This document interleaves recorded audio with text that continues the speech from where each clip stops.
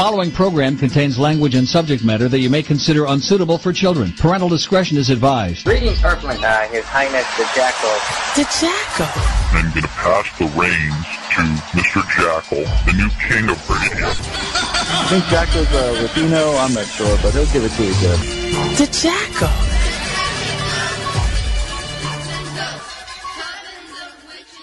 Welcome one, welcome all, welcome friends, welcome foes to another exciting episode right here inside the Jackal's head. Live on, of course, psn-radio.com, SoFlo Radio, the Global Enlightenment Radio Network, YouTube, Facebook, Twitch, all over the place, guys. Thank you for joining and being part of the show tonight.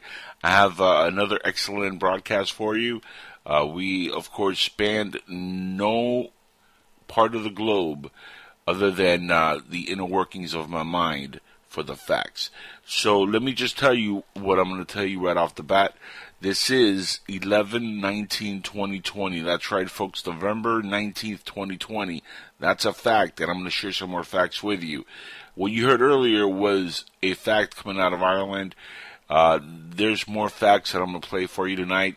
But one thing I want to keep everybody in mind, the boundaries between reality and fiction are starting to become blurred, and that's thanks to the news that keeps lying to you. Guys, we're in scary times, so I want to welcome all and thank you for being here and spending a couple hours with me on the very, very dark winter that we're going to start facing pretty soon if we don't correct the ship. Folks, tonight and the rest of this year is very important. So please listen up to the next hour, and hopefully you guys get something out of it. I have a lot of important clips I'm going to get to in a few minutes, but I'm also going to announce what I have coming up after the first hour. I have an amazing guest, Dr. Myke Merrill is going to be with me. It's supposed to be a dual interview with Myke Merrill and Michael E. Wilson, Myke and Myke. Unfortunately, Myke Wilson is not going to be available tonight. He had a procedure he had to attend to, not his own, I don't think, somebody else's. Remember, these are doctors that we're dealing with, and he had something that he had to attend to. We kind of overlapped, so we have one of the Mykes. We have Myke Merrill, who's going to be with me in the second hour, and they're both of them, Myke and Myke, are a dynamic duo that speak about the importance of being mindful of one's emotions and perceptions. When one understands their perceptions and emotions, motivations, and behaviors, they will be able to understand their true reality. And that's exactly what, this show is all about. Reality, and accepting the reality of what it is that we're facing on our everyday level, and in our everyday lives. So it brings me a lot of joy to really speak to somebody like that, who is really somebody in the forefront writing about this stuff, and somebody who I think is going to open up a lot of eyes. Dr. Myke Merrill also he's been a pastor of a local church in one town for 40 years. That's almost as long as I've been alive, guys. So when I was 2 years old, this man was already a pastor at his church. He graduated magna cum laude from with a Bachelor of Arts in Religion and Philosophy and a minor in Psychology. He also has a Master's of Divinity degree from Osbury Theological Seminary with academic honors. After 2 years of an associate, he and his growing family located to Hilton, New York, and are still based there. He earned a Doctor in Ministry degree from Northwestern Seminary with his dissertation, The 5 Basic Emotions, a New Symptoms Approach. And again, it brings me a great joy to bring this gentleman on board tonight on the second hour, and talking to him and getting to hear his side of what's been going on, not only with the world, but his insights of our own reality and our own emotion. So that's going to be a really good time on hour number 2. Hour number 1, we're going to get to, again, some clips in a little bit, and a lot of stuff happening with this whole, not only the COVID-19, as you heard there, but the hoaxes that have been concocted over the last year, and this includes the election fraud, should I say it? Am I going to be muted from social media? Am I going to be somehow, blackballed because I'm calling this a giant hoax? The election fraud of the century, and not only this century, possibly in the history of this country. That's what it's looking like, folks, and it looks more and more every day like the president, the one we elected, we the people, elected Donald Trump in 2016 and in 2020. And yes, folks, it's starting to look a lot like the fix is in from the left to kick him out the door and oust the president that we the people elected. And that is something we cannot allow. I have a couple clips from Sidney Powell, who joined Rudy Giuliani today in a speech talking exactly about this stuff.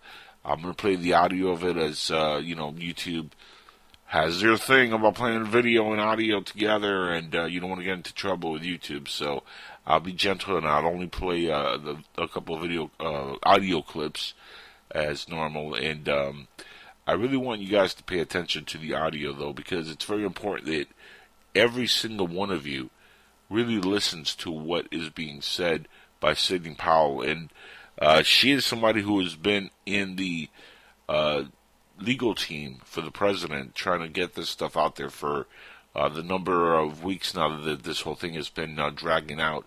And this should have stopped days and days ago. I mean, this election should have been called the day it was supposed to be called.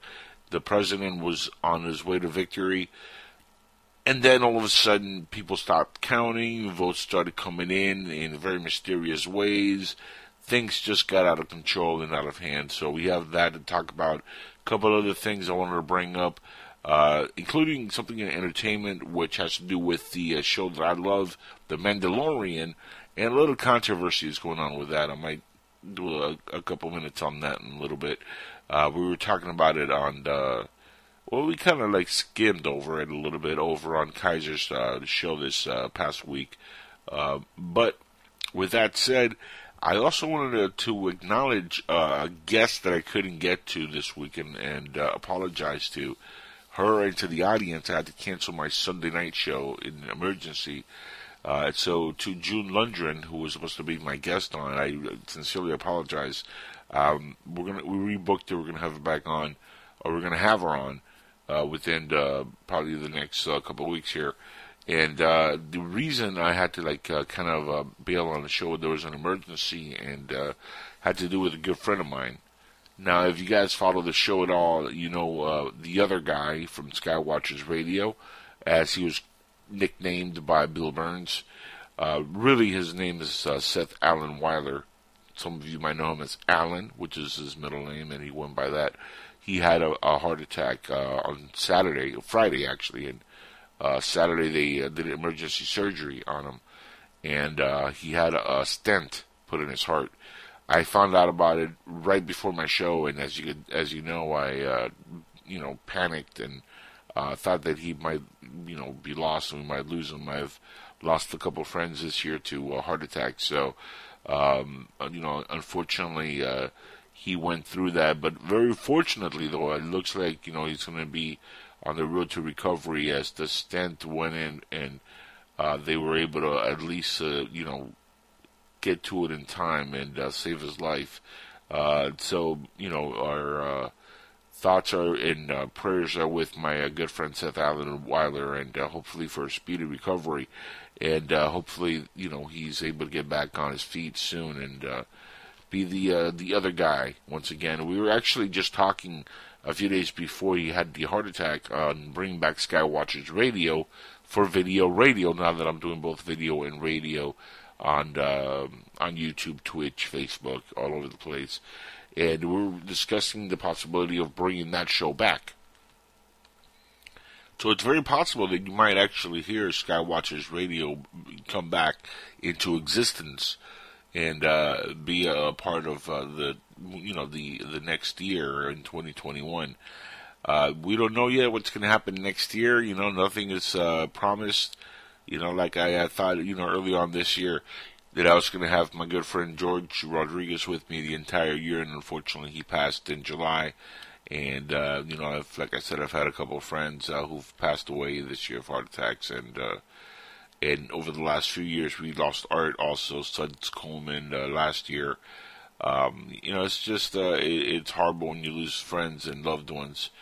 And you have to kind of deal with it within the moment. So, again, our shout-outs and our well wishes are with our friend Seth, who we all love here on the network, and wish nothing but a speedy recovery for. And again, to June, apologies, and hopefully we are okay and we're able to go on, when we rebook you and have you back on the show. Michelle Freed, I want to give her a special thank you for her understanding also. She's made a lot of the current guests that I've been having on possible, and she's a wonderful agent and does a really terrific job of doing her job. So, big thank you to her for everything she does. Now, moving on to some of the things I wanted to cover, because there is some things which I did want to get to, including a new member of the network. That's right, we took in a new show this week, Blue Collar Politic Radio. Blue Collar Politics with Thomas A.J. Fry is now on PSN-radio.com, and I wanted to welcome him onto the network, and had a very cool guest, Lily Bachatara. I wouldn't say her name. Maybe I'm butchering the last name. He had a hard time with it, and he's American. I'm Cuban. So I think I'll be okay on that one. But a wonderful guest, and the podcast is now up on the PSN SoundCloud. If you guys want to hit that up, it's soundcloud.com/PSN Radio, all one word, PSN Radio. And you can find all our podcasts on there. You could also find all the podcast video on YouTube, again, and Facebook, stuff like that. And my page, angelespinal.com, also has all my podcasts. They asked me earlier this week, how many shows have you done? And I was like, well, which one? Because there's been a lot, folks. I've done a lot of podcasting over the last decade. Just on this show, Inside the Jackals Head, I'm about over 270, I want to say, somewhere around that range, more or less. Actually, it's more. In reality, it really is a lot more. But I've had to, make do with the number that I do have, because there was an issue with GoDaddy, who was our host for a long time, actually. They still are for the website. But for the actual downloads, they were the host for the MP3s that we had after every show. And they had a crisis with their server, which was an older server. And their meltdown caused me to lose all my MP3s, which were stored over there. Had about over 400 shows at the time. This was a few years ago. Out of that, I was able to save over 200 something on this show. Now I'm at 259. And this year, I've was able to get back on the horse and started doing the show again after not doing the show for a few years. So that tells you, this show took about a 4-year hiatus, and I had at one point 400 shows on Inside Jackals Head. So that tells you how many shows I have done, considering that still I have 259 registered, and this will be 260 on the SoundCloud. So we're nearing that 300 mark once again on this show, and that's a good mark. So that's something. If you guys want to take a look at my previous shows, you can go to SoundCloud.com once again, SoundCloud.com/PSN Radio, and follow the links, follow the playlist. It's right on there, and it's all over the place, guys. We're on Spotify, iHeart, you name it, we're there. And now, breaking news. I'm going to go right into some news here that should not shock anybody. This is, of course, how the left dominates the news. They put the news out there. They sling their arrows. They take their jabs. They belittle. They mock. And they have no facts.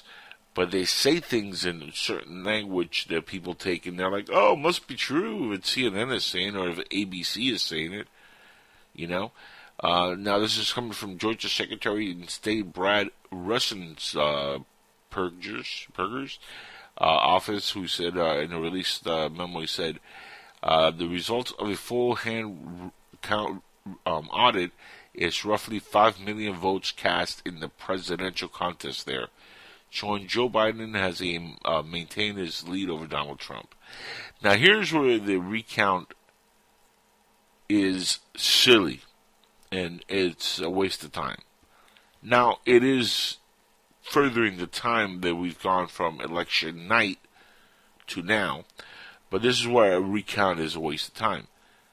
You're recounting votes that have already been manipulated with.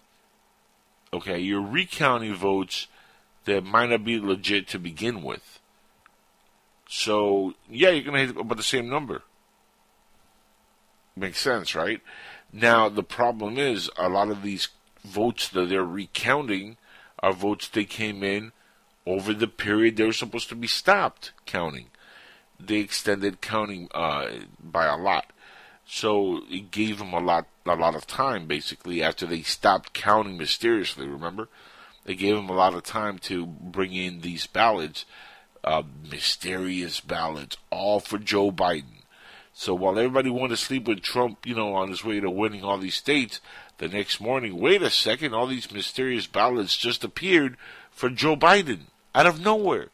Hundreds and hundreds of ballots, hundreds and hundreds of thousands of ballots mysteriously just appeared out of thin air. All for Sleepy Creepy Joe, who did an amazing job of packing the house in rallies this year with, I think the highest number was maybe 25. Not 1,000. Not 100. No.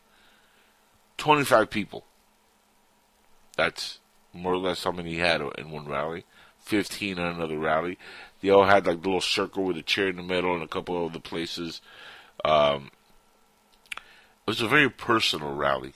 It was a lot of family members were sitting in those circles, I'm sure. He took no questions. He was just going to podium and looked dazed and confused, almost like he was drugged up. I don't know, maybe that's why Trump, said maybe we should do a drug test before we actually do a debate, because I don't know if Joe Biden is coherent enough to actually do a debate at this moment. So let's maybe drug test him. What do you think? Huh? Well, they weren't going for that, obviously. So since they weren't going for that, what was the next big move? Well, let's see.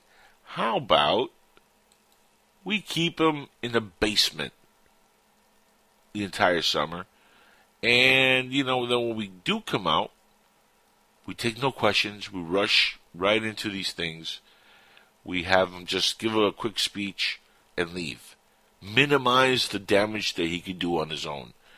And that's what they went with all year. And along the way, you also understand that he was also prepped, conditioned, he was taught a lot of the things he has to say, and it's really, really, really just a sad situation, what's gone on in the last 6 months, really 8 months, where we've seen an entire campaign of fraud coming from the Democratic side. This is why Joe Biden said that he doesn't need the voters. He needs them after he gets elected, because he knew he had it in the bag, because it was rigged for him to win. The entire time, this thing was completely in the bag for him. So, of course, he has no issues with anything, because, he's sitting back, relaxed, enjoying his chocolate ice cream with Nancy Pelosi, and, no worries, man. Hey, it's all jiggy with Uncle Joe, right? It's all good, as the saying goes. And that is, part of the scam that took place this summer. But when it comes to election, you can scam your way into a lot of things.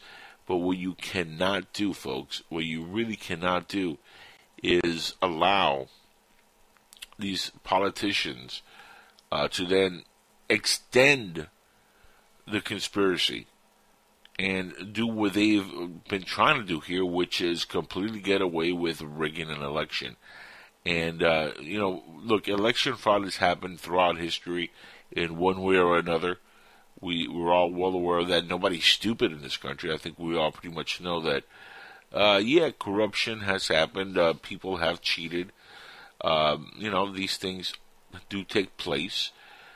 But as an American society, as a people, we also have to not only acknowledge these facts, but we have to find a way to, stop the corruption. And I find it really ironic how President Trump had an impeachment over asking the country to weed out corruption. I mean, does anybody have a mental block about that? Because to me, if you're a sitting president and, you're talking to another world leader for the first time that just won an election, and you're telling them, listen, I like the fact that you won on a platform of being anti-corruption, and my only suggestion is you follow through with it, which is basically the nature of that phone call. And he told them, you might want to look into past administration and what they've done with corruption so you don't fall into the same trap, and you can weed out the bad players, which again is part of what you want your leader to say. You don't want your leaders to say, oh yeah, let's be more corrupt. Let's be more evil. Let's do more damage. Let's do, more of this, more of that. You want them to actually be legit world leaders, and that's what a world leader does. But of course, the left doesn't want you to believe that.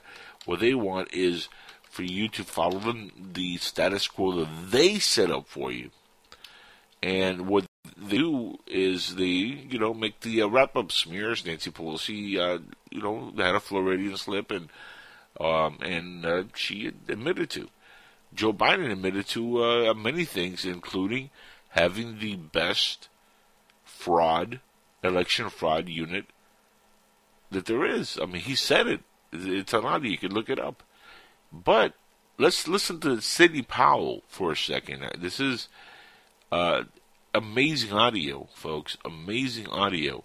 And a bombshell revelation. So take a listen. This, again, is from the interview that they put together. Not really an interview, but I guess the speech they put together and disclosure of some of the evidence for the media, the press conference, to kind of go over some of the evidence they had to go to trial.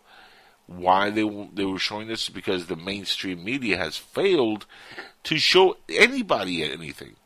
In fact, Kelly McManini, I was butcher her name. She's the press secretary for the president, Kelly McNinney. Anyway, she tried to talk about some of this evidence on Fox News. Remember, guys, and they took her off the air. I mean, if you're not allowed to show the evidence because they don't want you to show your evidence, then there's something definitely deep going on. And this, folks, again, is the deep state. This is what Trump was talking about when he ran to drain the swamp. This is the swamp, folks. Take a listen to this. What we are really dealing with here and uncovering more by the day is the massive influence of communist money through Venezuela, Cuba, and likely China in the interference with our elections here in the United States.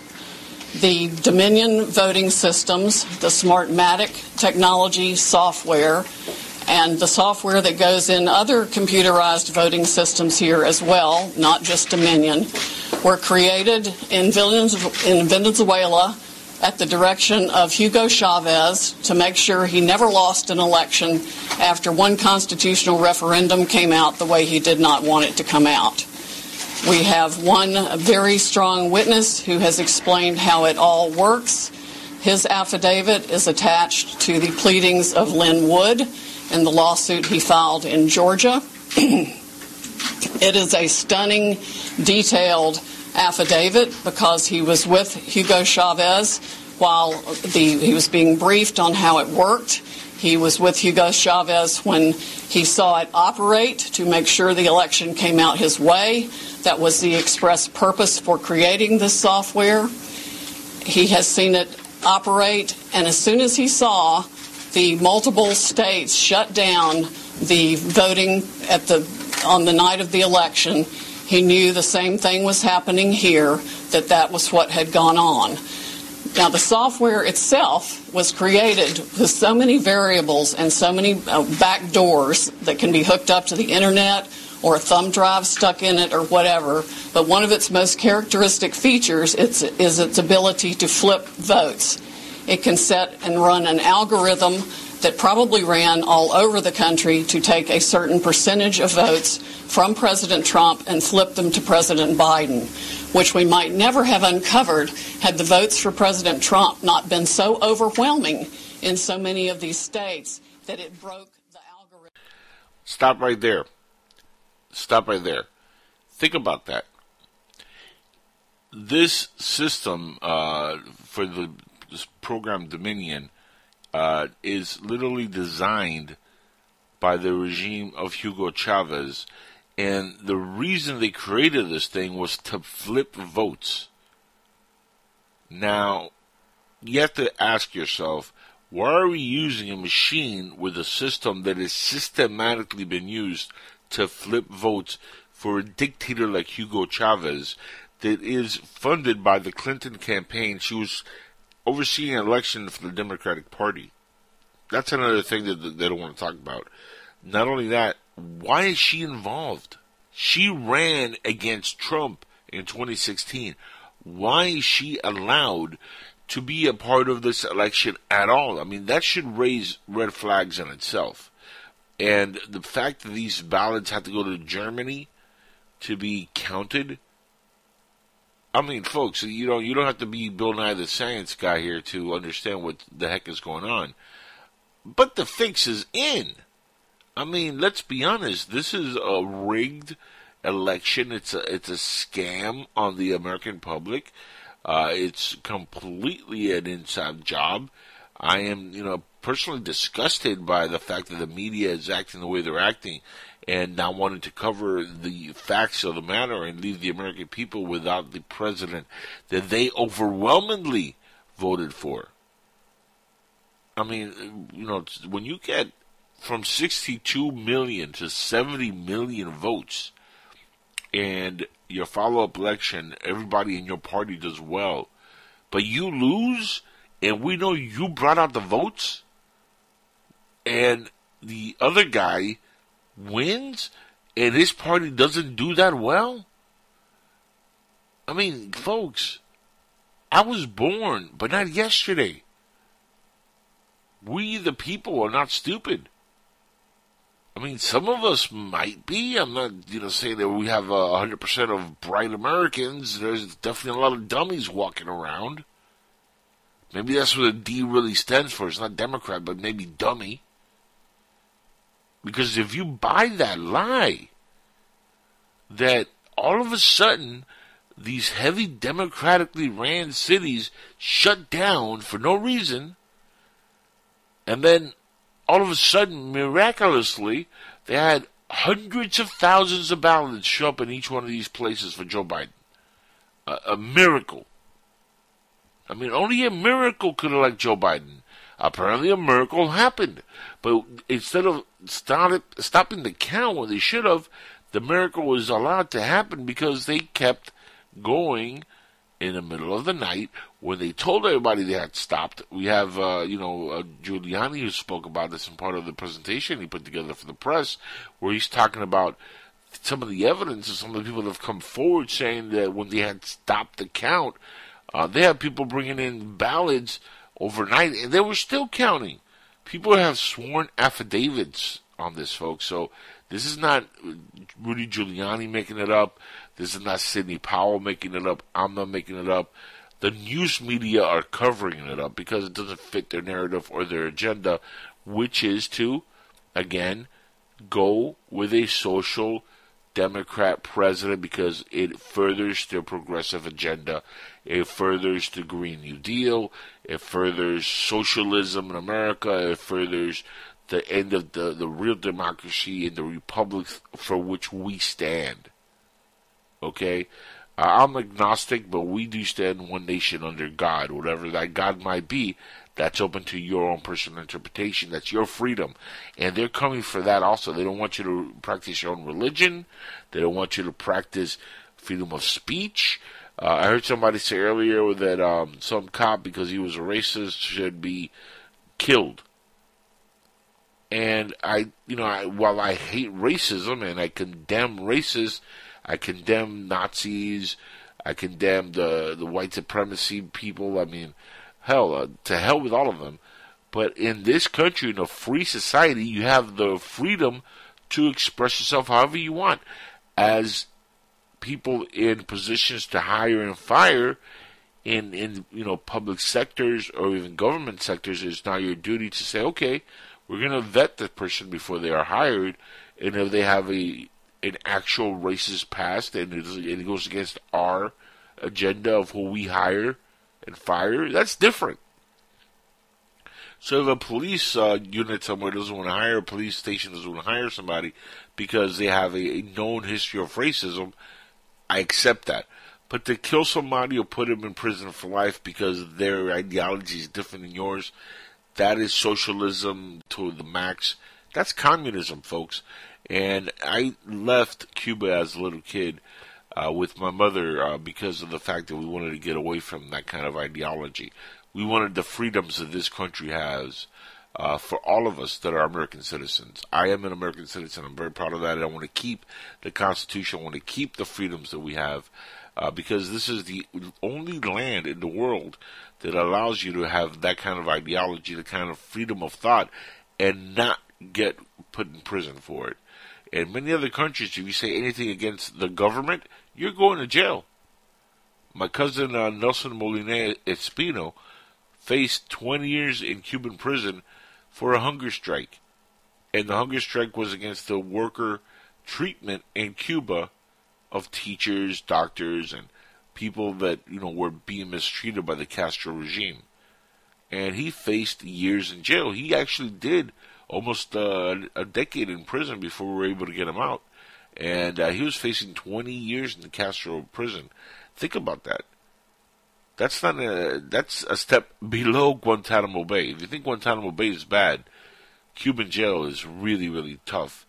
And he was in there with real murderers, killers, rapists, and all kinds of evildoers. And somehow he survived. He got out of there, and he's not doing too well on the head these days because that kind of thing takes its toll on you. And it wasn't a pleasant time for him. But, folks, this is where that kind of communist ideology leads to. For all my friends within the entertainment business or the sports world who think, oh, well, it'll be great. It'll be even playing field for everybody. Think Venezuela, think Cuba. It only sounds nice on the surface, but the reality of it, it's not pleasant at all. In fact, it leads to poverty. It leads to global suicide at a massive scale. If you do this globally, it'll lead to people being more poor on a massive scale than they are now.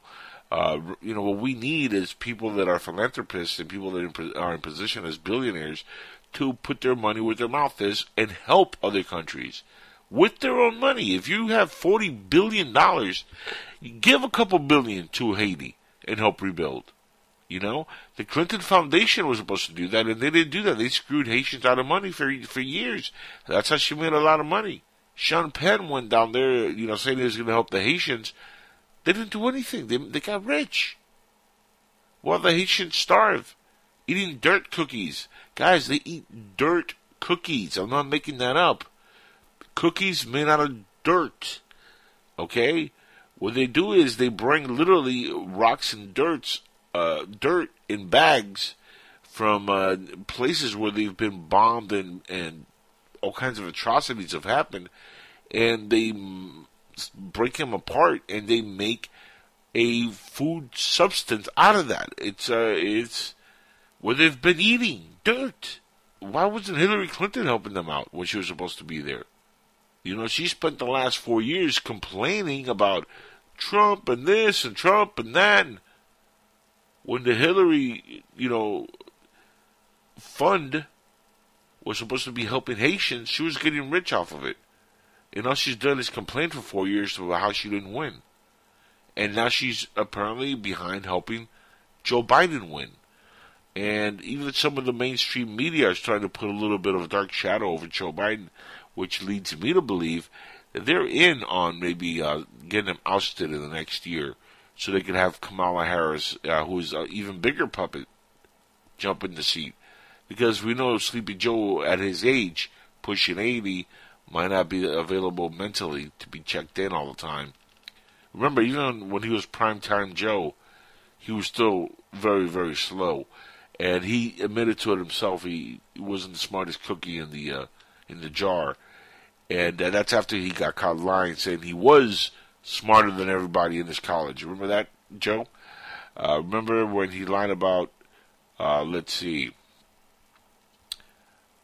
being not only number one in his class, but he lied about his crime bill reform being helpful and actually hurt the black community. It targeted minorities. When Obamacare rolled around, he was all for it. He has said many racist things in the past. He's done nothing but hurt the American people, all American people. And after 47 years, all of a sudden now he wants to jump in as president and fix it. The only reason he's trying to do that, guys, is because he doesn't want to be convicted of his crimes. And there's plenty of them, from the quid pro Joe in Ukraine to the whole Hunter Biden scandal with the laptops, possible human trafficking. I mean, the list goes on and on and on. But I want to get to the second clip with Sidney Powell before I go on break here in 10 minutes. This is, again, bombshell revelation, folks. And I cut the last clip short because I wanted you to really pay attention to this minute-long clip. Please pay close attention to Sidney Powell right here. This is the most bombshell part of the whole thing. Which we might never have uncovered had the votes for President Trump not been so overwhelming in so many of these states that it broke the algorithm that had been plugged into the system. And that's what caused them to have to shut down in the states they shut down in. That's when they came in the back door with all the mail-in ballots, many of which they had actually fabricated. Some were on pristine paper with identically matching perfect circle dots for Mr. Biden. Others were shoved in batches. They're always put in a certain number of batches, and people would rerun the same batch.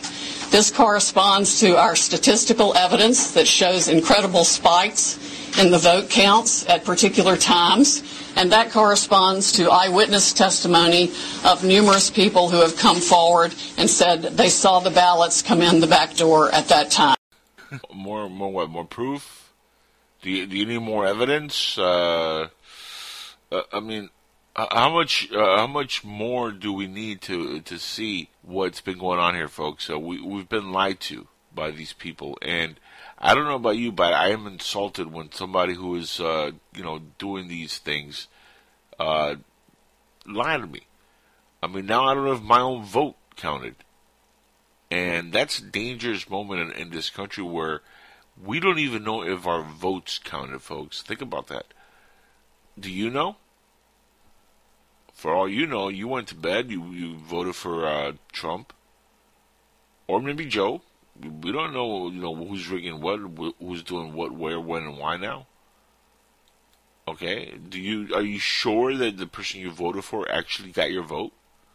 I mean, it's bizarre behavior to think that we're at a position and a place in our society where we don't even know what the heck is going on.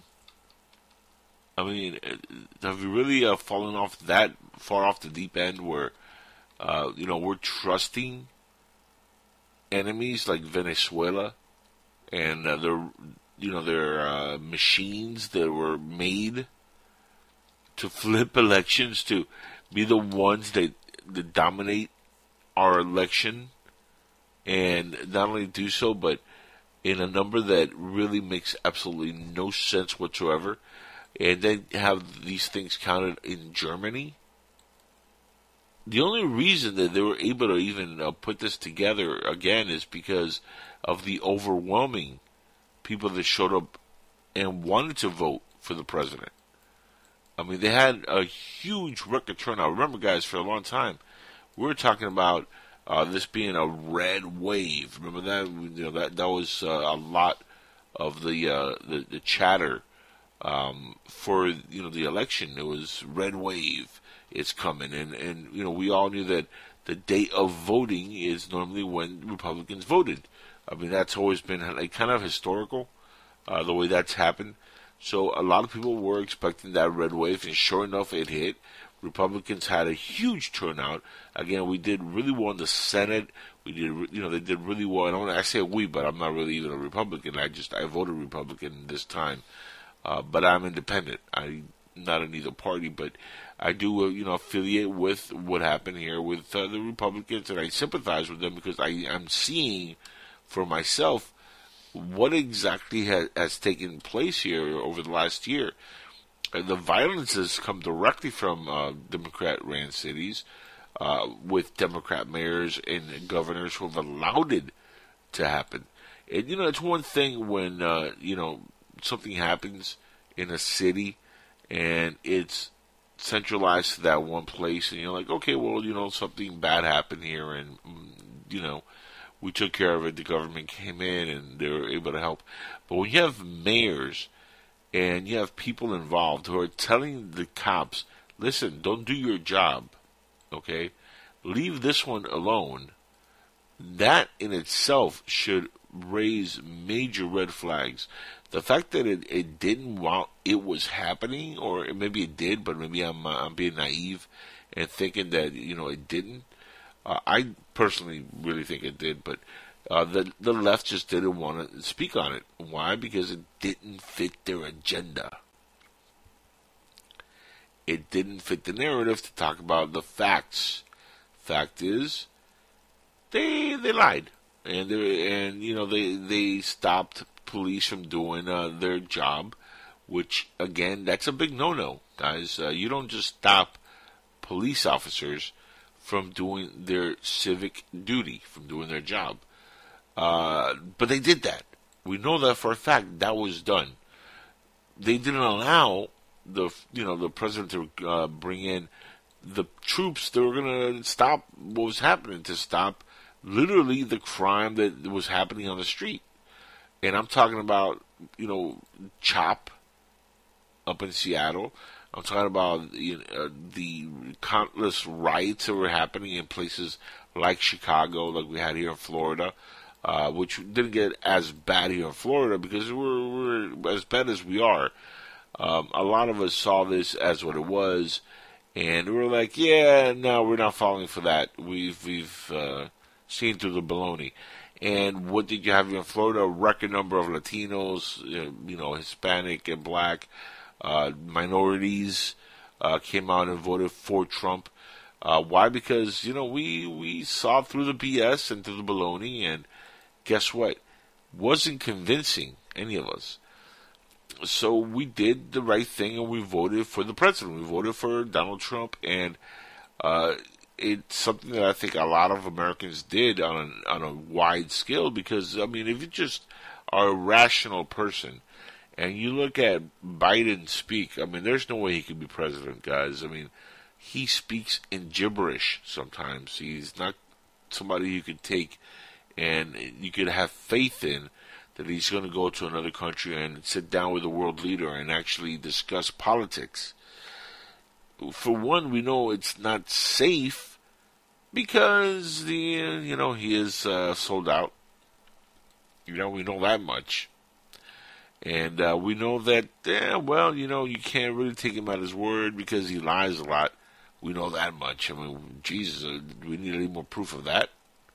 He's been proving that on a nightly basis every time he's seen anywhere, which happens periodically because, again, he wasn't saying much anywhere because he knows better. But it's pretty obvious what had been going on. And again, it doesn't take a rocket scientist or a nuclear physicist or anybody with any other political power to sniff through the nonsense here and understand exactly what had been going on. So guys, put your thinking caps on. And don't be fooled by the left-wing media. Don't be fooled by CNN. Don't be fooled by NBC, MSNBC, Rachel Mad Cows of the world, Anderson Pooper Scoopers, Don Lemonheads. All these narcissists on the left who are feeding you nothing but misinformation and lies on a nightly basis. The big difference between them and myself is they have a budget. They have a huge budget. And they have, donor money, and they have a whole bunch of things at their resources, which we don't have here on the network. We're a true blue-collar radio network, and we do this on the grind. And with that said, I'm going to take a commercial break, even though it's not really paying ads, but it gives me time to connect to my guest, Dr. Myke Merrill, who's going to be with me in a little bit. And it also gives me time to reflect on the next part of the show for a couple minutes before I get into that kind of chapter in my head. But with that said, guys, I also want you to check out my Patreon page.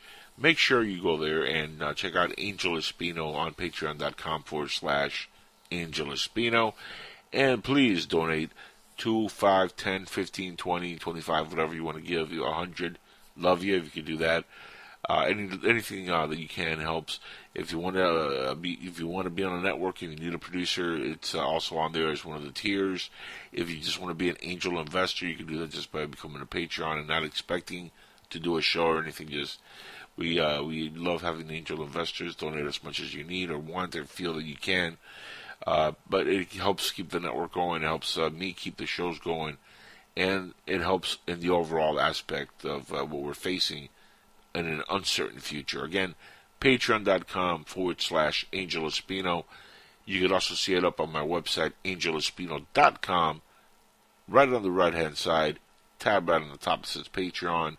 Click on that. It'll take you right to the page. And again, every dollar helps. Even 2, 5, 10, whatever you guys could give. It's really greatly appreciated. Again, I'm going to take a quick commercial break. You're going to see the American flag here on the screen. When we come back, we're going to have our guest on, and we are going to be live on the network for the next hour, uninterrupted, on Inside the Jackal's Head. So please stick around. More show to come. All right, everybody, welcome back to the big show here Inside the Jackal's Head, live again once more on psn-radio.com, SoFlo Radio, and, of course, the Global Enlightenment Radio Network.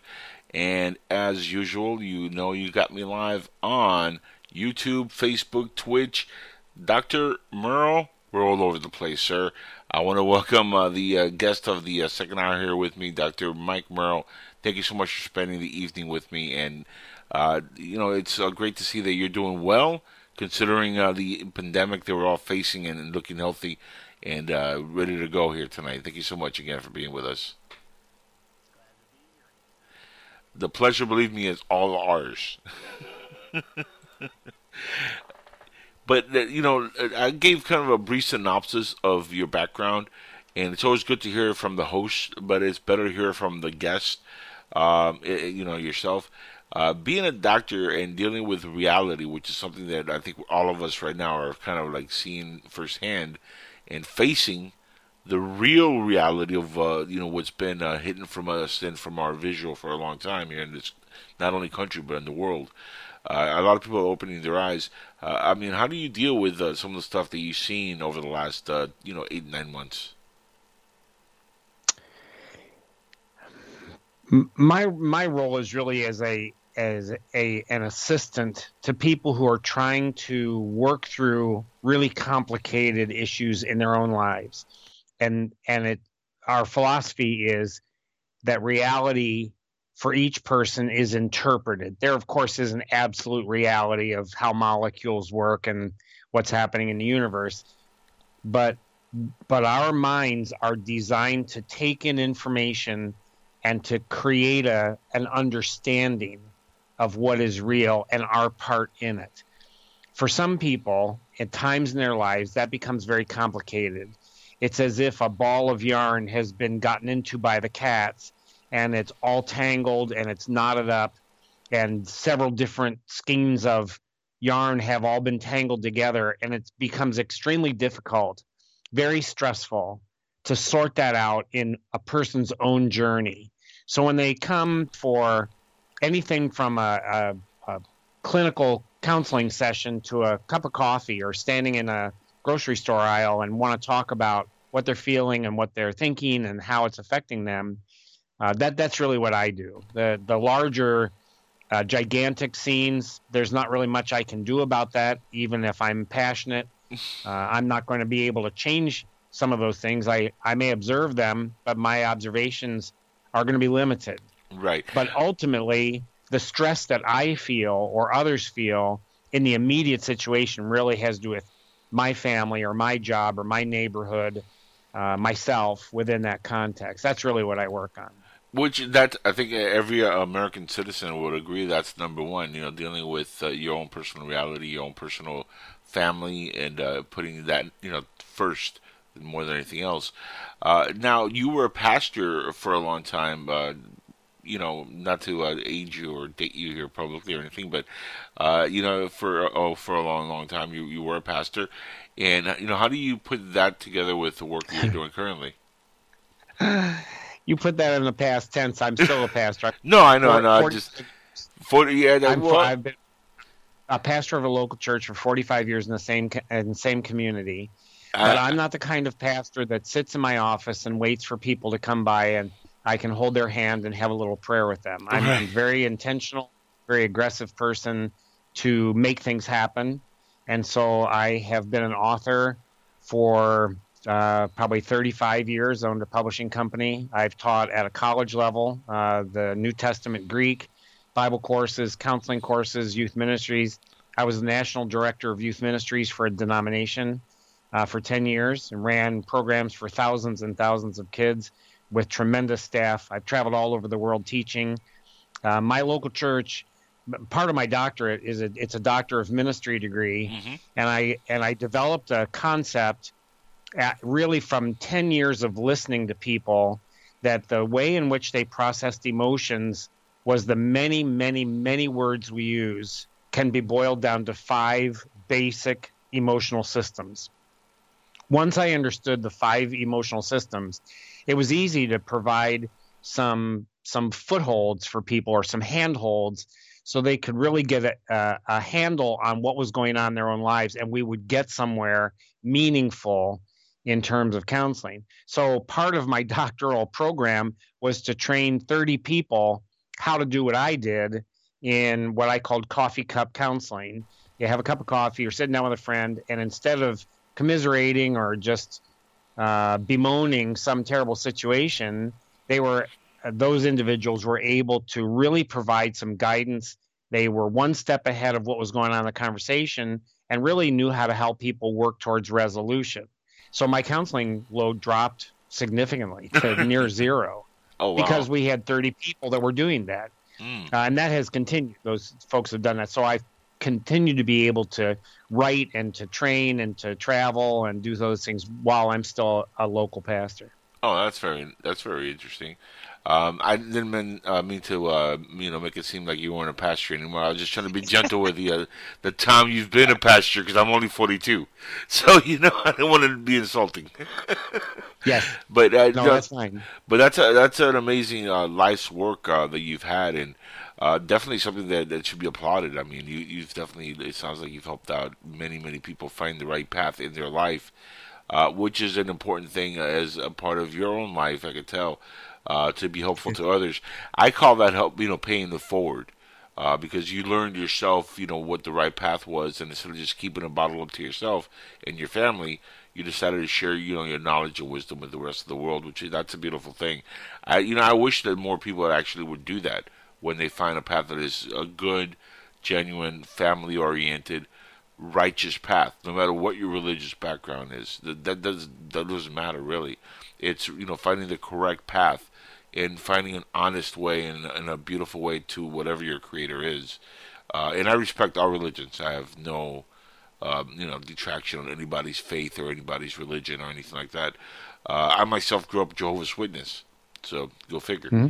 So, I understand the inner workings of some of the way the churches work and stuff, and value a lot of the ideology that some of the differences are. Because at the end of the day, we all worship the same God.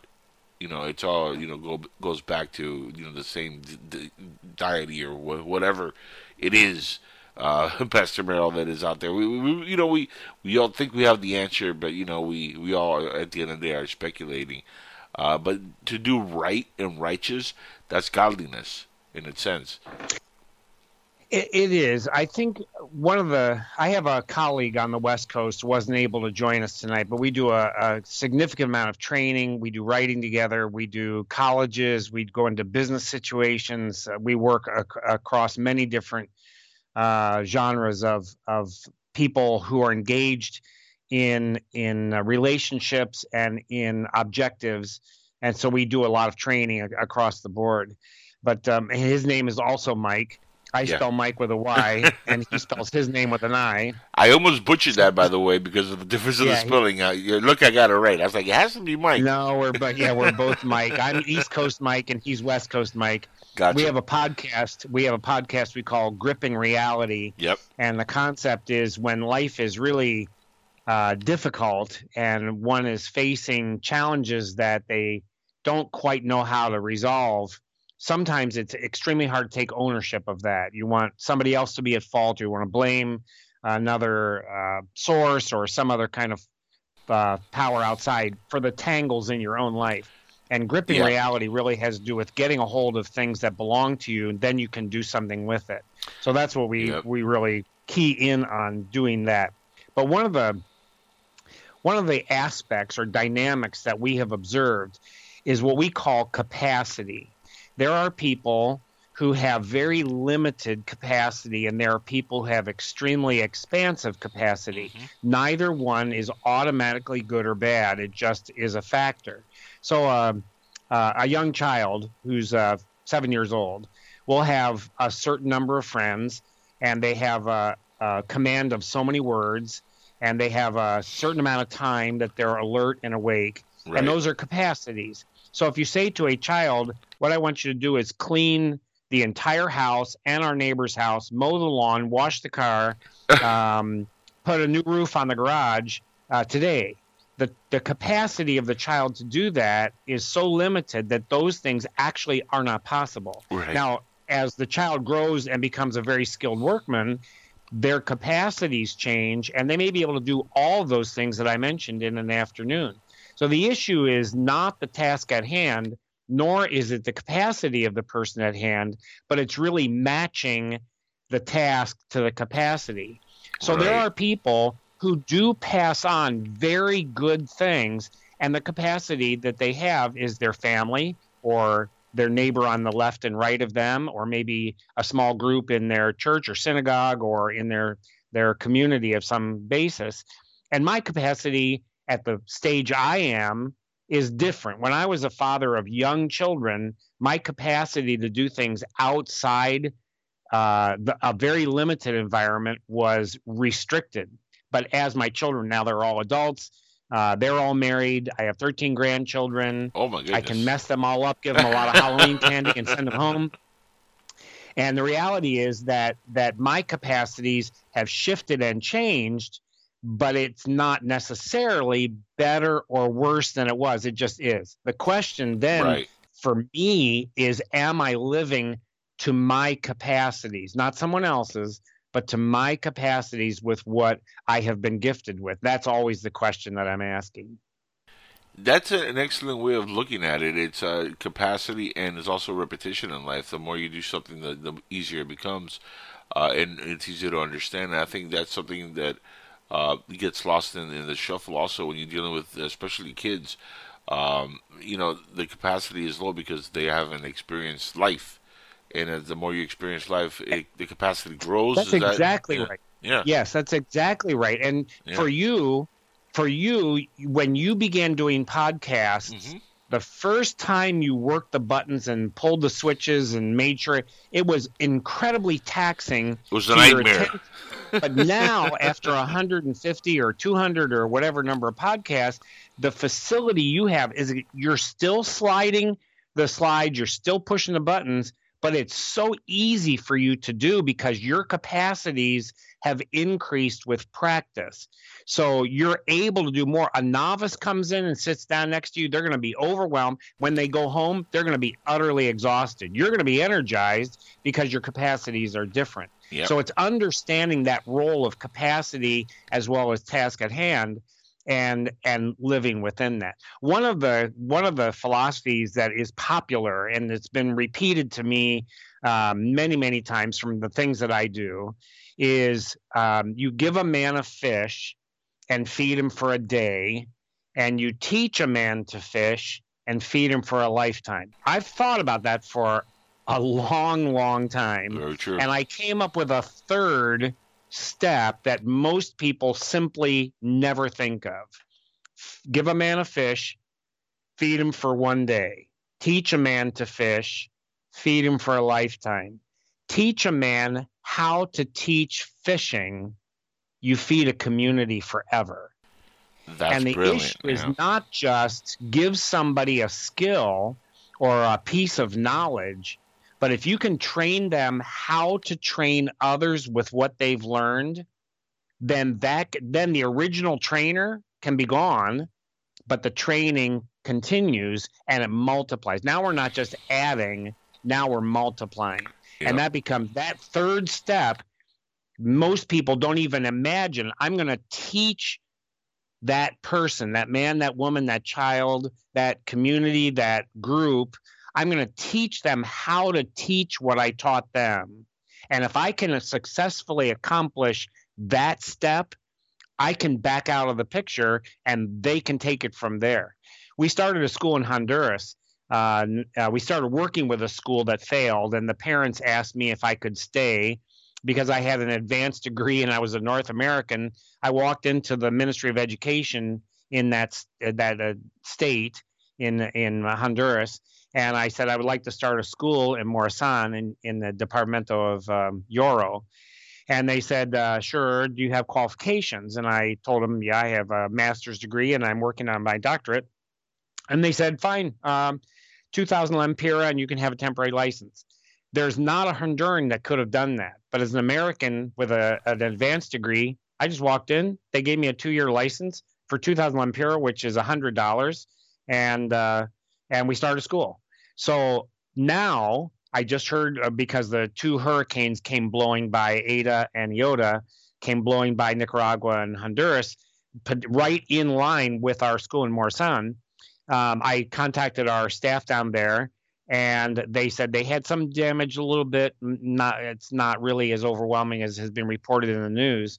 And but my director, Olga Rayana, said we have 180 students in our school. We're graduating 45 this year, and it's a record for our school. We are doing extremely well. I have no involvement anymore. I'm not directing. I'm not teaching. I'm not funding. It's all done by Hondurans for Hondurans within Honduras, and that's the way we set it up. They're not dependent on us. I not only taught them how to teach, I taught them how to teach teaching, and now they can take it from here and forever they'll be able to do it. Which is a brilliant ideology and way of thinking moving forward for society. That's beautiful to hear that outcome for the school. I mean, that's in lines with that's Jesus right there. I mean, that's the Jesus ideology. And funny you use the slogan of a fisherman. Jesus was a carpenter and a fisherman, and this follows along the teachings. Which is not only bring a person to a fish and feed him a fish, but show him how to fish, but you went a step further, which is right up there with, again, paying it forward and being somebody that makes a difference in other people's lives. Exactly. Which is, again, all leading back to the road of being good with thy neighbor. It's all part of the global plan of being one. Because we all are one people, and you have to look at it as that. And the one thing I hate Dr. Merrill, is I hate when we're classified as races or different individuals, different class of people. We're all human beings. At the end of the day, we're all facing the same troubles and tribulations. We're all facing the same kind of questions. Are we alone? Are we going to have a roof over our heads? Can we feed our children? Can we, make sure that they're safe? Can we send them to a safe school, safe environment? Could they be taught properly? Could they even have a meal at night? I mean, these are questions that are, not only Americans are facing, but people worldwide are facing, and we're boggled down in endless wars and nonsense, which keep us, entertained and preoccupied with helping the people that really need help. And that is the biggest, fraud in humanity. And it's being conducted on a century, 2 century wide scale, maybe even further, maybe, 1,000 years that's been going on, who knows, by people that are in power, have kept people in poverty, because it's a machine that feeds certain classifications on the globe, and they feed off of the profit and the power that they get from these countries that are failing. And to have people go in there and show the people the right way is always, I think the moral compass that we all need more and more as people. Because again, we're not individuals. We're all one race. We're all one people. We're all one blood. It doesn't matter what color you are. It's all the same spectrum. It's just a different color on the rainbow. That's true. That's a good insight. Yeah.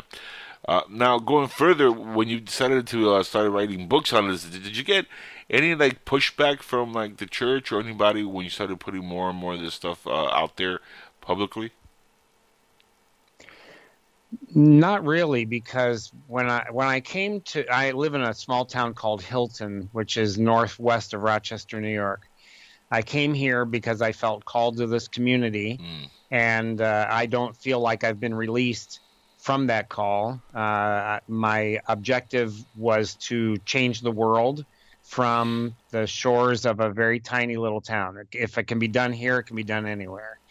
And so from day one, when I came to the first church in this town that I was assigned to, we had about 27 people total in the church.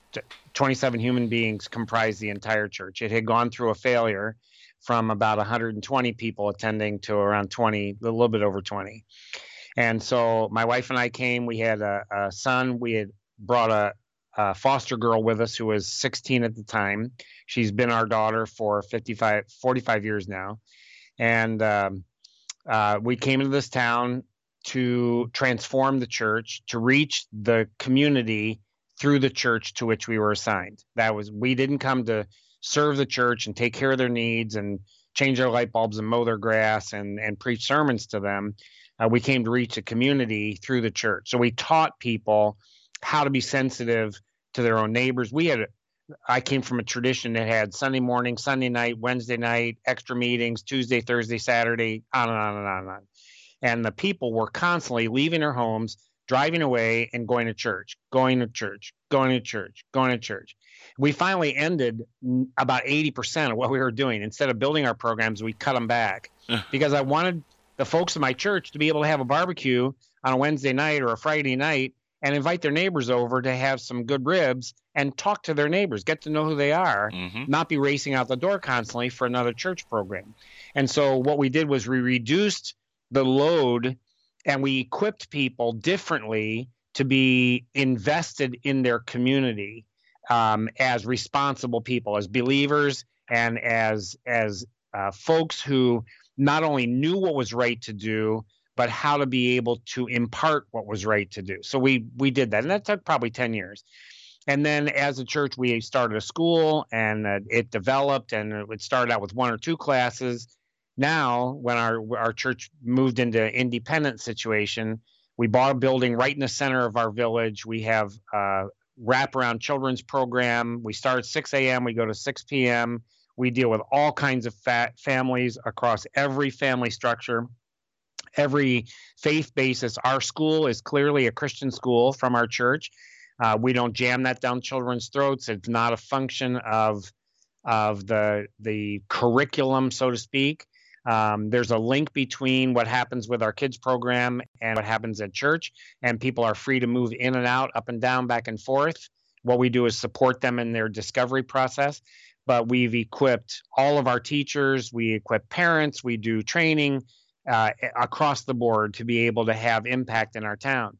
From the very beginning, when I was a young pastor in 1980, I began taking things that I was learning, when I did a youth program or a sermon series or did skits in our church, and I wrote them into books. And if I had an opportunity to go train, or if I was doing a youth camp or something like that, my church was fully behind that. So from the very beginning, as new people came to be a part of our congregation, it was not that I would be sitting around 52 weeks a year waiting for somebody to drop in the door so I could have a conversation with them.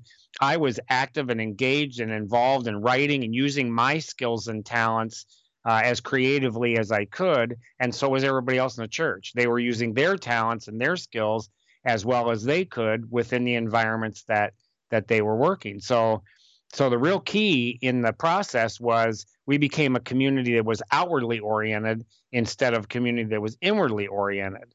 And that has been true for all 40 years that I've been here. And the years prior to that, I've never been a sit around and wait for people to show up kind of person. Ditto. So for me to write books and go train and be doing interviews, that's just normal. That's just the way we live. Yeah, I'm the same way. I can't just sit still and just wait for people to drop things on my lap that might change my mindset or the world or the way I see things. I like to go and research for myself. Now, True. you know, the book that you and the other Dr. Myke wrote together. It's interesting. The website again is whydopeopleactthatway.com, where they can find the book and they can find more information on you. But the book is interesting because you look at people the way they do act, and you're like, my goodness, there's a split within the ideology of so many people. Which, when you start looking at it as a psychologist in a psychological way, you forget about the spiritual aspect, or you forget about the religious aspect of it. But then you start looking at more of the mental aspect of what's happening in the world. And it seems like, and maybe I'm wrong about this, but it seems that with the furthering of technology and science, we've also seen an uptick on mental illness. And a lot of that has to do with medication that people are getting. And I think that's part of the reason why we're losing so many people to radicalism and ideologies that are meant for evil. Because they're easily manipulated, and they're, people that are already, they've come down with the mental illness. So to be able to indoctrinate some people, it's very, very simple. Would you agree with that? Well, that takes in a portion of what our research and what our the training that we do. The book has actually got a main title, and it's also got a subtitle, and both of those questions are vital questions for myself to wrestle with, and as we teach others, for them to wrestle with as well. The title of the book is "Why Do People Act That Way?" And the second question is in parentheses, "And what can I do about it?" The encounter, the friction, the rub, the pleasure, the delight, the stress of being in relationships with other people, some of whom you have lifelong connections, and some are persons you pass on the road and you have a quarter of a second near pass by, and that's it. They don't even notice you, but they zip on by. So the strength, the depth of relationships can be momentary, somebody you're talking to in a checkout line, to somebody you're related to for 50 years. And so the asking the question, why do they act that way? Why did somebody do what they did? Why did they think the way they think? Why did they say what they said? Or conversely, why did they not say something? Why did they not act? Right. So we look at both sides of that. So some of that is psychological or emotional. We teach that there are 4 complexes in the way human beings understand reality and their part in it. Perceptions, which is all of our senses, there are 10 of those. The emotional systems, we teach that there are 5 of those. Motivations, we teach that there are 5 basic drivers. And then behavior is 2 different outlays, 2 different pathways, Right. either to act or to disengage action. And both of those are a choice. So when a person is faced with an opportunity, you're walking along, you see somebody drop a $20 bill out of the back of their purse or their pocket, you stop and pick it up. Do you say something or do you choose not to say something? And that becomes a very clear choice as to, am I engaged here or am I disengaged here? And so we teach behavior in those 2 pathways, and that helps really open up a lot of conversation. But the perceptions that interact with our emotions, that interact with our motivations, that interact with our behaviors, and that again interacts with our perceptions. So it actually becomes this gigantic interactive pool. We can talk about the special aspects of that, but they really are interconnected. Correct. It's the way our bodies work. We can talk about our heart and we can talk about our lungs. Yes. But our heart and our lungs are actually dynamically attached to each other, and our kidneys and our nervous system and our hair follicles and our skin and our skeleton, they actually become truly interactive systems. Though we can talk about the skeletal system, it is not independent from every other system in our body. Right. We can talk about our emotions, but that is not independent from our perceptions. And it's not independent from our motivations. So those things all change. We teach the dynamic that is involved in all 4 of those interacting. So we're not really psychologists. We're not really anthropologists. We're not really sociologists. We're not really behavioral therapists. We're not really ear, nose, and throat doctors. We're really not morticians. We're kind of all of it. We draw from every aspect of birth, life, death, spirit, tangible, scientific, non-scientific, normal, abnormal, paranormal. We deal with everything and bring it into that context of, what is this doing to me and what am I going to do with it? And those become the operative questions. Then the world situation, it's either going to fix itself or it's not. Yeah, I know. But the individual situation, that's really where our work is targeted, is along the individual or the individual's sphere, their family, their business, their workplace, their neighborhood, the people that they know, their church, their synagogue, their Boy Scout troop, their Rotary Club. The reality is, if we can help people succeed in those environments, they will interpret their life as successful. Yeah, no, that's very true. What we do. That's very, very true. And again, for anybody who's thinking, well, what does he mean by perception, emotions? Well, perception, your vision, your hearing, smell, taste, touch, balance, your position, your memory, imagination, the psyche. I mean, all these are part of your perception. These are the elements that make up your perception. Yeah. I'm glad you mentioned that list. Most people, when we talk about perception, say, "Oh yeah, I know the 5 senses of perception." So, 5 senses: sight, sound, taste, smell, touch. I know those. And say, "Well, there's 5 more. You've just missed 5 of them." And people say, "Well, what else is there?" I mean, that's like how you perceive the world. Yeah. Well, your vestibular sense, which is your inner ear, gives you a sense of balance. And here's how important that is. If you get a cold, a runny nose, only in one nostril that affects one ear, and you're dizzy as a result, you can't drive, you can't think, you can't clean the house, you don't want to get out of bed because the world is spinning, but only half of it is spinning. So the vestibular sense, if I'm talking with a teenager and the teenager is slumped over, visually they're not erect, they're tipped over about 15 degrees, I suspect something is going on, that the balance point of that person to whom I'm speaking is off. The registry is off. That's going to skew the way they see reality and react to it because their vestibular system is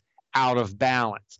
Proprioceptive is where your skeleton tells you are in space. It has to do with inertia and distance. And am I sitting upright? Did I lift my foot high enough to get up to the next step?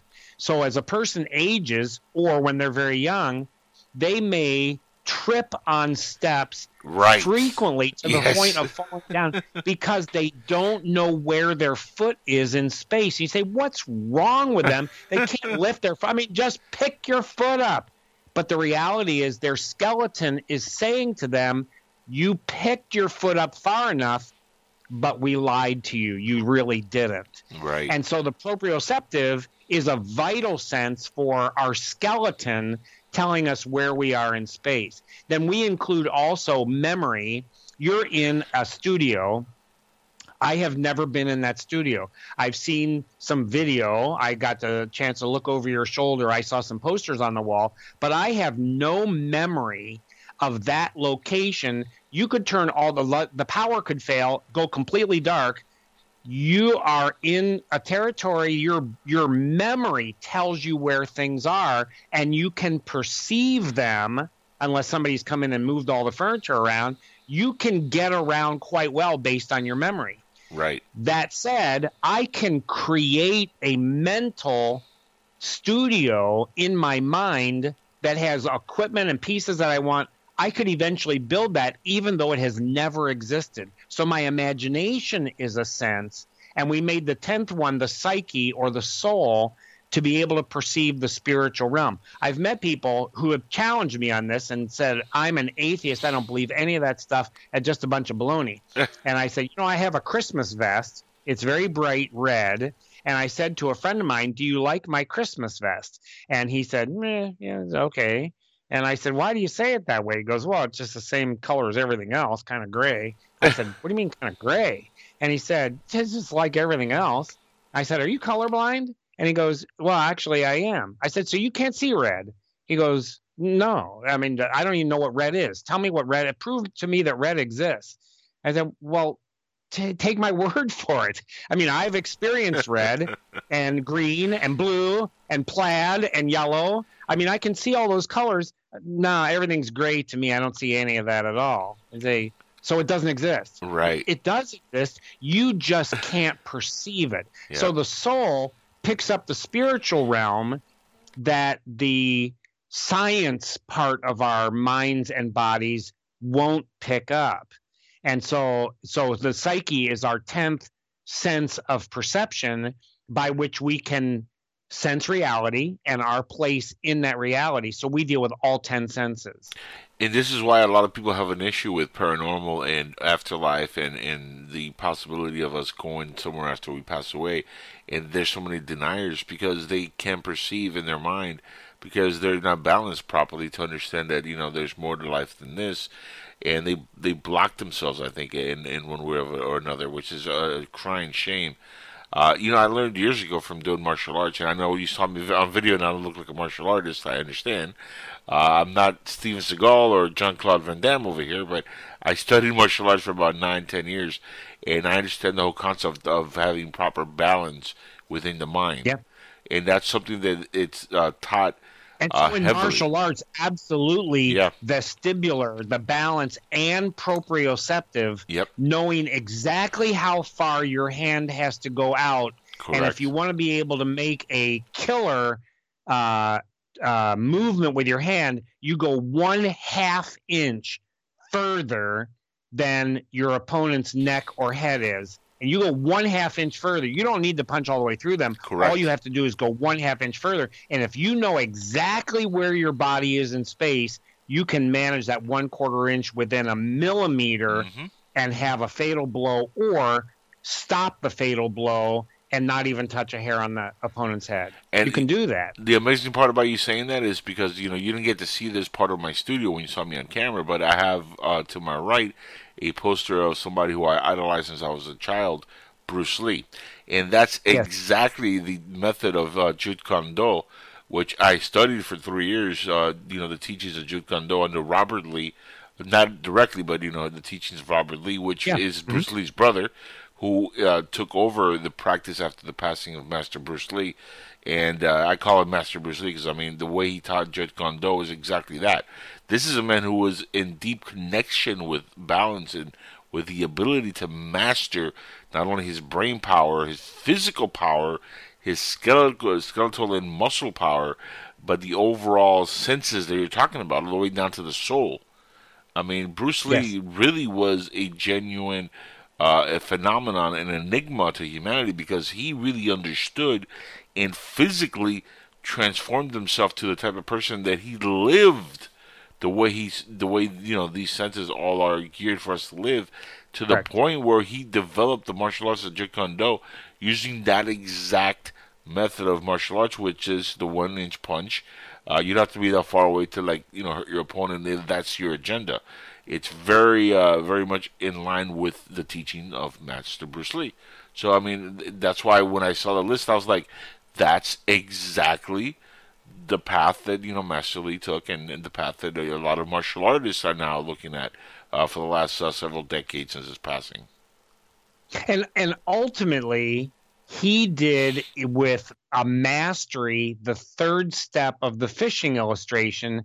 He not only taught how to do it, he taught how to teach how to do it. Yes. And that's what's made it a movement instead of just an activity that his proteges gained a great skill.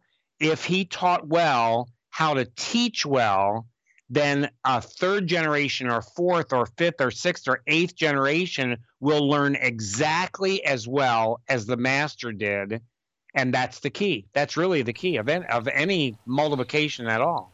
Yeah, Robert Lee, his brother, people that don't know the history, was a musician. He had no interest in martial arts until Bruce Lee passed away, and then he took up on Jeet Kune Do, and he started really learning from the people that were training with Bruce, and he ended up continuing the teachings of Brandon Lee, who became himself a user and master at Jeet Kune Do as well. And unfortunately, we lost Brandon years and years ago to the tragedy that happened in the movie set.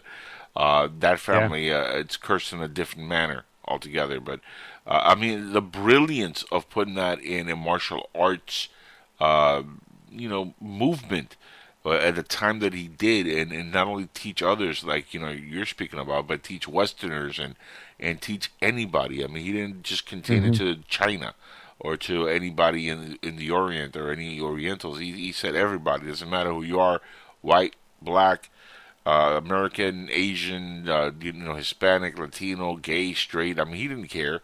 He was inclusive to everybody who would go in and actually want to learn the positivities of these lessons. And again, this is right up there. And I think that people like yourself, people like Mr. Lee and the other Michael who couldn't be here tonight, and people who take the positive step of paying it forward, all follow in the the footsteps of Jesus in a sense, and are all following the footstep of continuing to pay forward the knowledge that they acquire in their lifetime, because that's really what we do, and what we're made for. I think at the end of the day is to acquire as much knowledge early on and then pass it forward to the next generation in a positive way.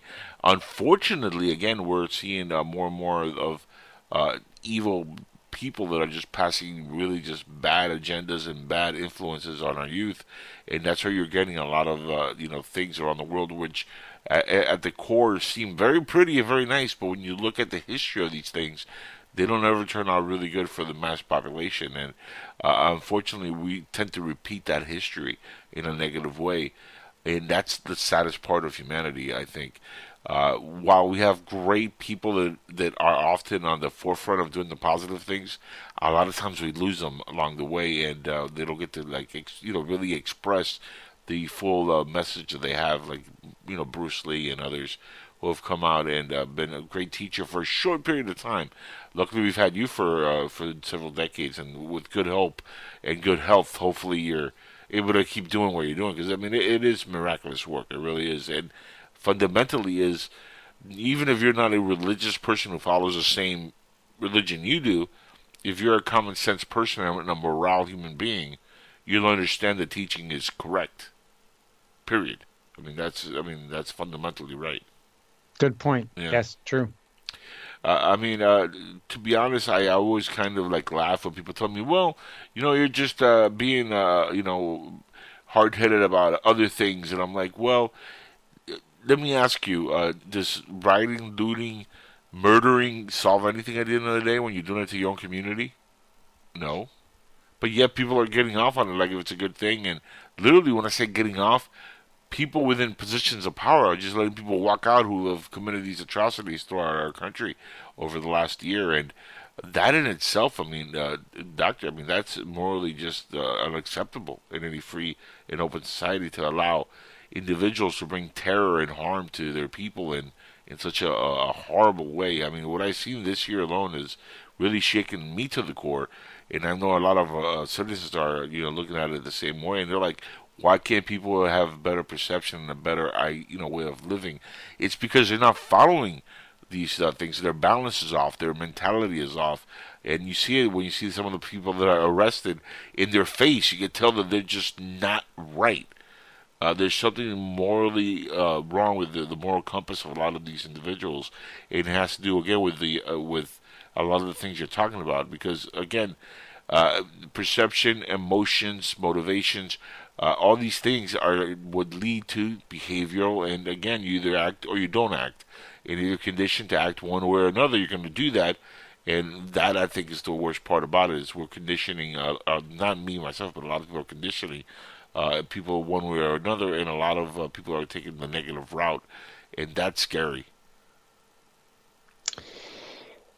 It is, but from where I sit, it becomes a complicated, the whole societal level of this is extremely complex, and how a person perceives it, and then how they see their part in that societal definition, that becomes part of the challenge in all this. You had commented that you were, I think, born in 1982. 77. 77. Oh, 77. So but I got here. I got here in 1980, and I got here through the Merrill boat lift from Cuba. So okay. If anybody knows about immigration, immigrants coming here to a foreign land, and having to learn the culture as a kid growing up, I learned it because I was 2 years old, and I was a sponge. When you're a kid, you're a sponge, and you learn everything as you can. My mother, who came with me and sacrificed her life literally to get here,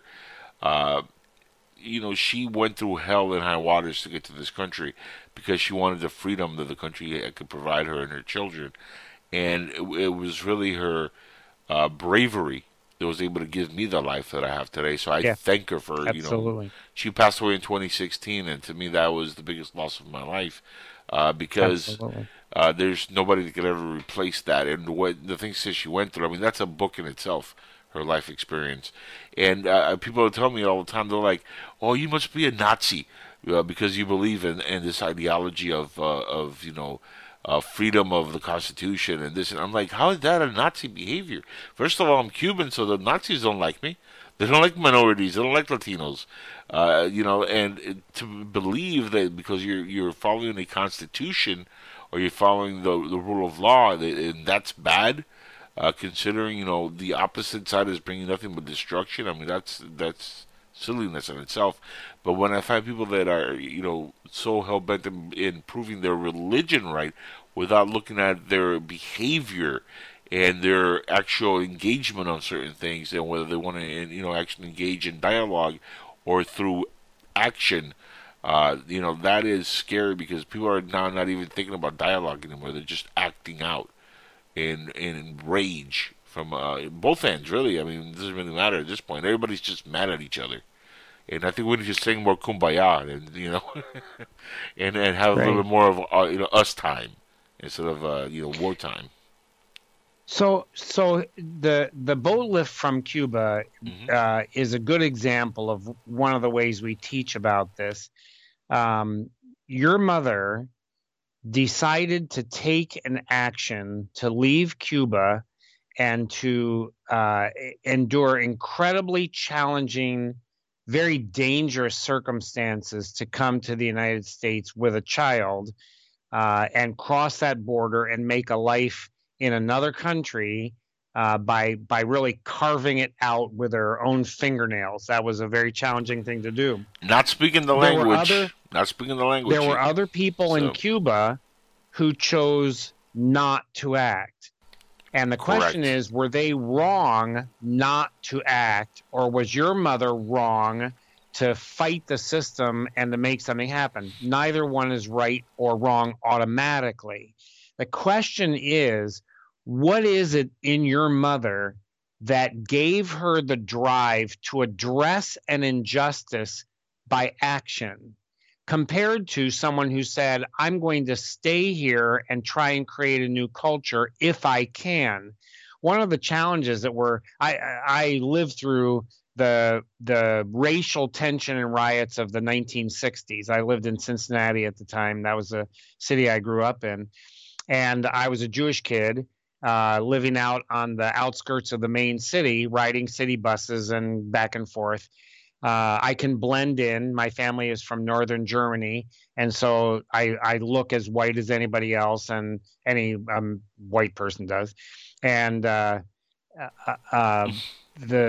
tensions that were going on in the city of Cincinnati were massive. They were absolutely massive racial issues. Mm-hmm. There were friends of mine. I lived in a fairly wealthy section of the city of Cincinnati. My family was really quite well-to-do, and I became involved in the late 60s and early 70s in the protest movements and marches, trying to get clean water. The Little Miami River was absolutely nauseating, sickly, deadly because of Procter & Gamble. So I was part of the young people of that generation that said, I am not going to sit at home and watch this on TV. I'm going down. I'm going to protest. Well, the problem, the opportunity, the challenge was, how do you keep the protest within conventional lines when there is, in our perception, so much is at stake? Well, I think when some of the things have happened in our country in the last 8 to 10 months have been things that, in some perceptions, some emotions, some motivations, they're manageable. Whether that's right or wrong, we could debate that forever. But in their perceptions, emotions, motivations, the outcomes that occurred are manageable. And for others, they are not manageable. That's correct. Well, when something is totally not manageable, and it is an injustice that now defines life and well-being and dignity, and my place in that is immersed in it, then any release of power to be able to bring about change becomes an appropriate outlet. For 99% of the population, I'm going to watch on TV. I'll be sympathetic. I'll be connected, but I'm not going down and marching and burning and breaking into stores, whatever. But 1% of the population will say, it is that important to me that I'm going to become actively energized, engaged in this process. And so the challenge then is not, are they wrong automatically, or are the people who sit at home and observe wrong automatically? There's a dialogue that says, why are you doing what you're doing, and what can we do about it? And if we engage in that, there are bursts of violence that occur in every human culture that goes back thousands and thousands of years. Yeah. But the violence does not beget societal change. However, it addresses societal failure. And so I think we've moved through these challenges as a culture repeatedly. We can talk about history forever. The reality is we've moved through them. We will move through them. And there's a dialogue that is vital for us as a society to have. What we think, West Coast Myke and I, think if we're given the proper platform, we can actually help our society have meaningful dialogue with real words that will result in a transformation, a resolution of some of these matters of conflict. But that remains to be seen. That's why we're doing these interviews, is to find that platform. And it's not tough to get through to some people because there is perceptions that are built in for generations in some of these cases where it doesn't matter if you try to talk to them in a logical or reasonable way. They just already their minds made up, and that's the biggest problem I think going forward. But you're absolutely right. Unless sometimes you put yourself out there, you can't really say one's right or the other is right or wrong. And perception is a very big key. In fact, I'll say I'll quote Star Wars for example. Going back into 77 when Obi-Wan Kenobi's talking to Luke, and he's talking about a certain point of view about Darth Vader, killing his father. Remember that conversation that extended into Empire Strikes Back, the sequel, when he's talking about, Anakin did die at the hands of Vader because he became Vader. He died as Anakin. Vader took over, and they were both apprentices, so and he's not lying to Luke, but it's the way and the point of view he puts the story together, and he's using both sides of the story and the narrative to tell an overall story arc without telling them, listen, that was a good guy, and then he turned into a bad guy, and he slaughtered younglings, and he went crazy and started killing his own people. Instead of going crazy like that, he's explaining to them and massaging the situation in the right way, because he's having that dialogue to get him prepped and ready for what's going to happen when, I am your father, when that moment happens. Right.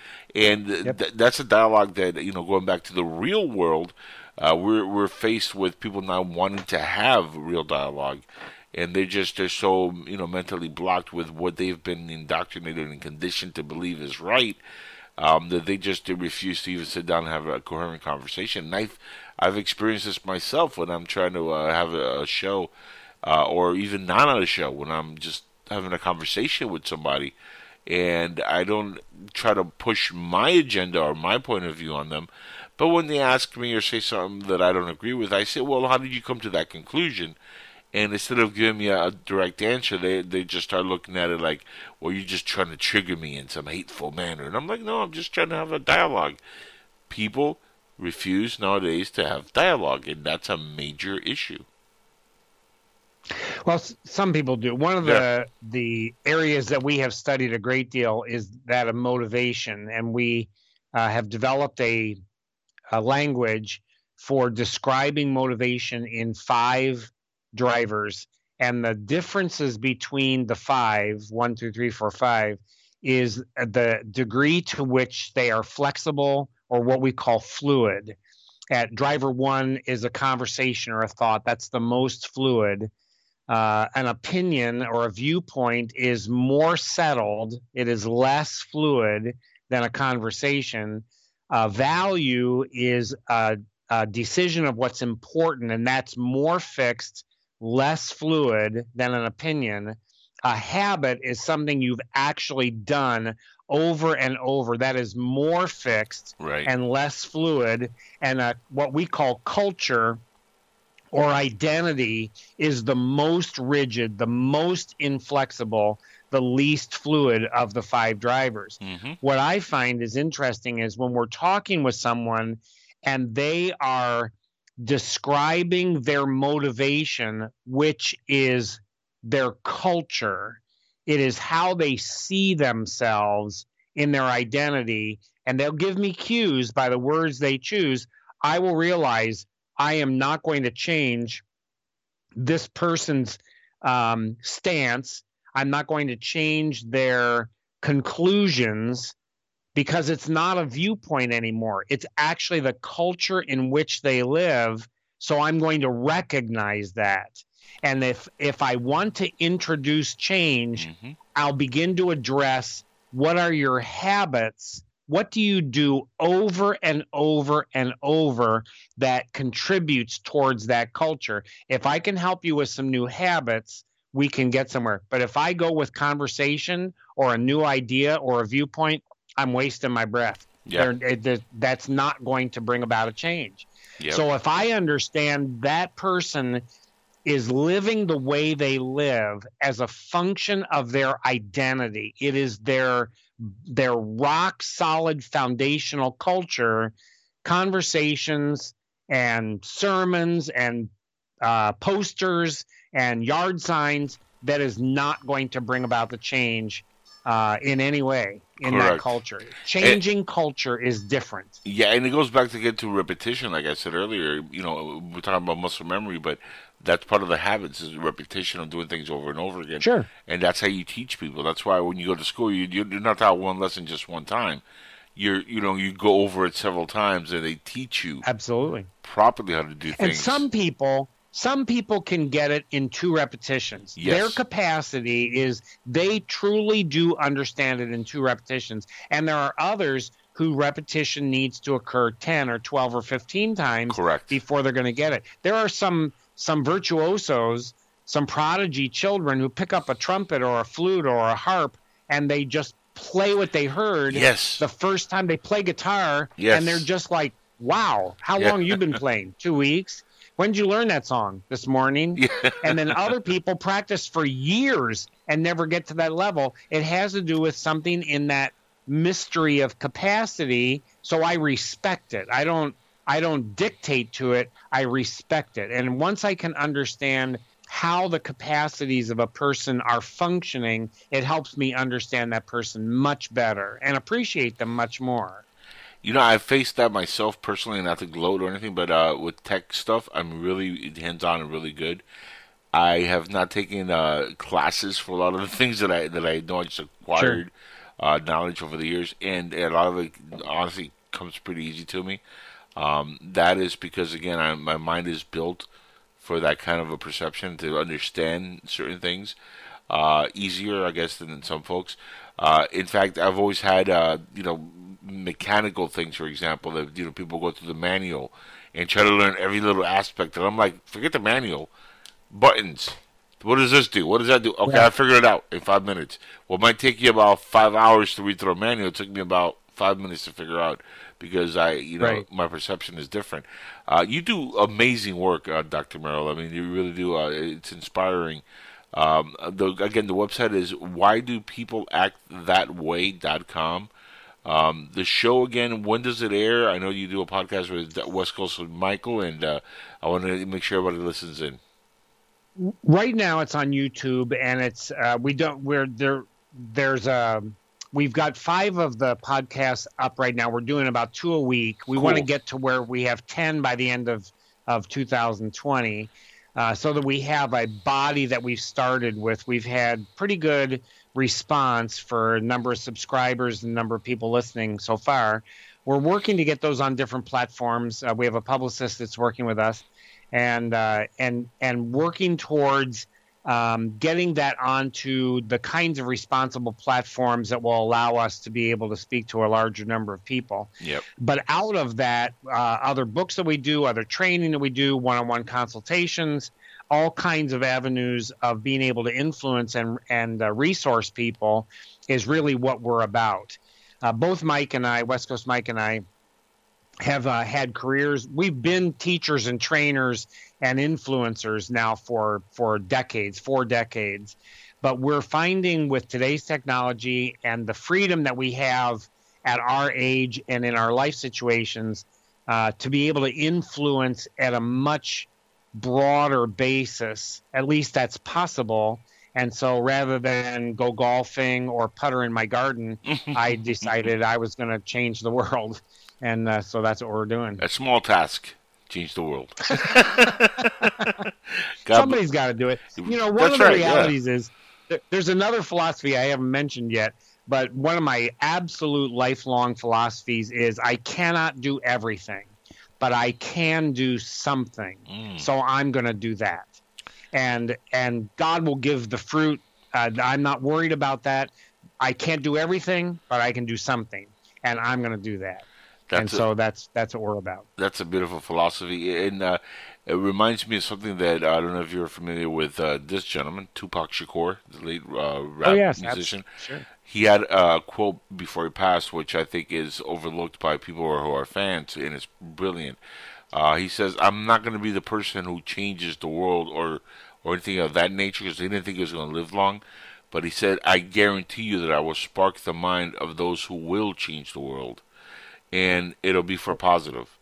And I think that he was on the righteous path before he was taken out, unfortunately, at a young age, just 25. And he, again, was somebody who was looking at the world in a different spectrum, a different point of view, which I think would have led to a lot of great things. But, again, your website, whydopeopleactthatway.com. The podcast, I hope that it does phenomenally well for you on YouTube. Called Gripping Reality. Gripping Reality. Yep. Myke and Myke. And you can send an email if you can't think of anything else. You can spell Myke either with an I or a Y, and write to Myke@grippingreality.com, and we'll get it, and we'll help you find the way to what you need.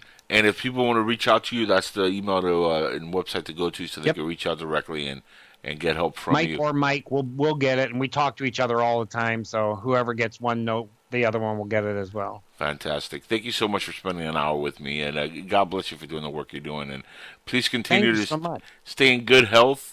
I want to have you back on shortly, maybe with West Coast Myke, so we continue our conversation here. That'd be great. And spend another hour on Skype here chatting up a storm to our listeners and our watchers now on YouTube, Facebook, Twitch, and all over the place that we're being broadcast.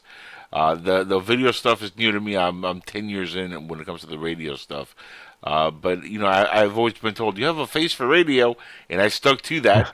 Until recently, where I'm like, well, people are doing more stuff on video that look a lot worse than me, so what the heck?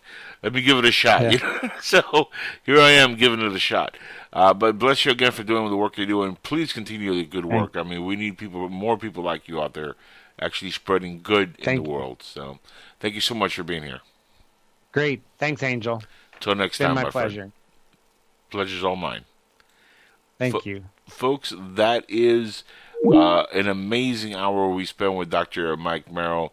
Please check out again the website, whydopeopleactthatway.com.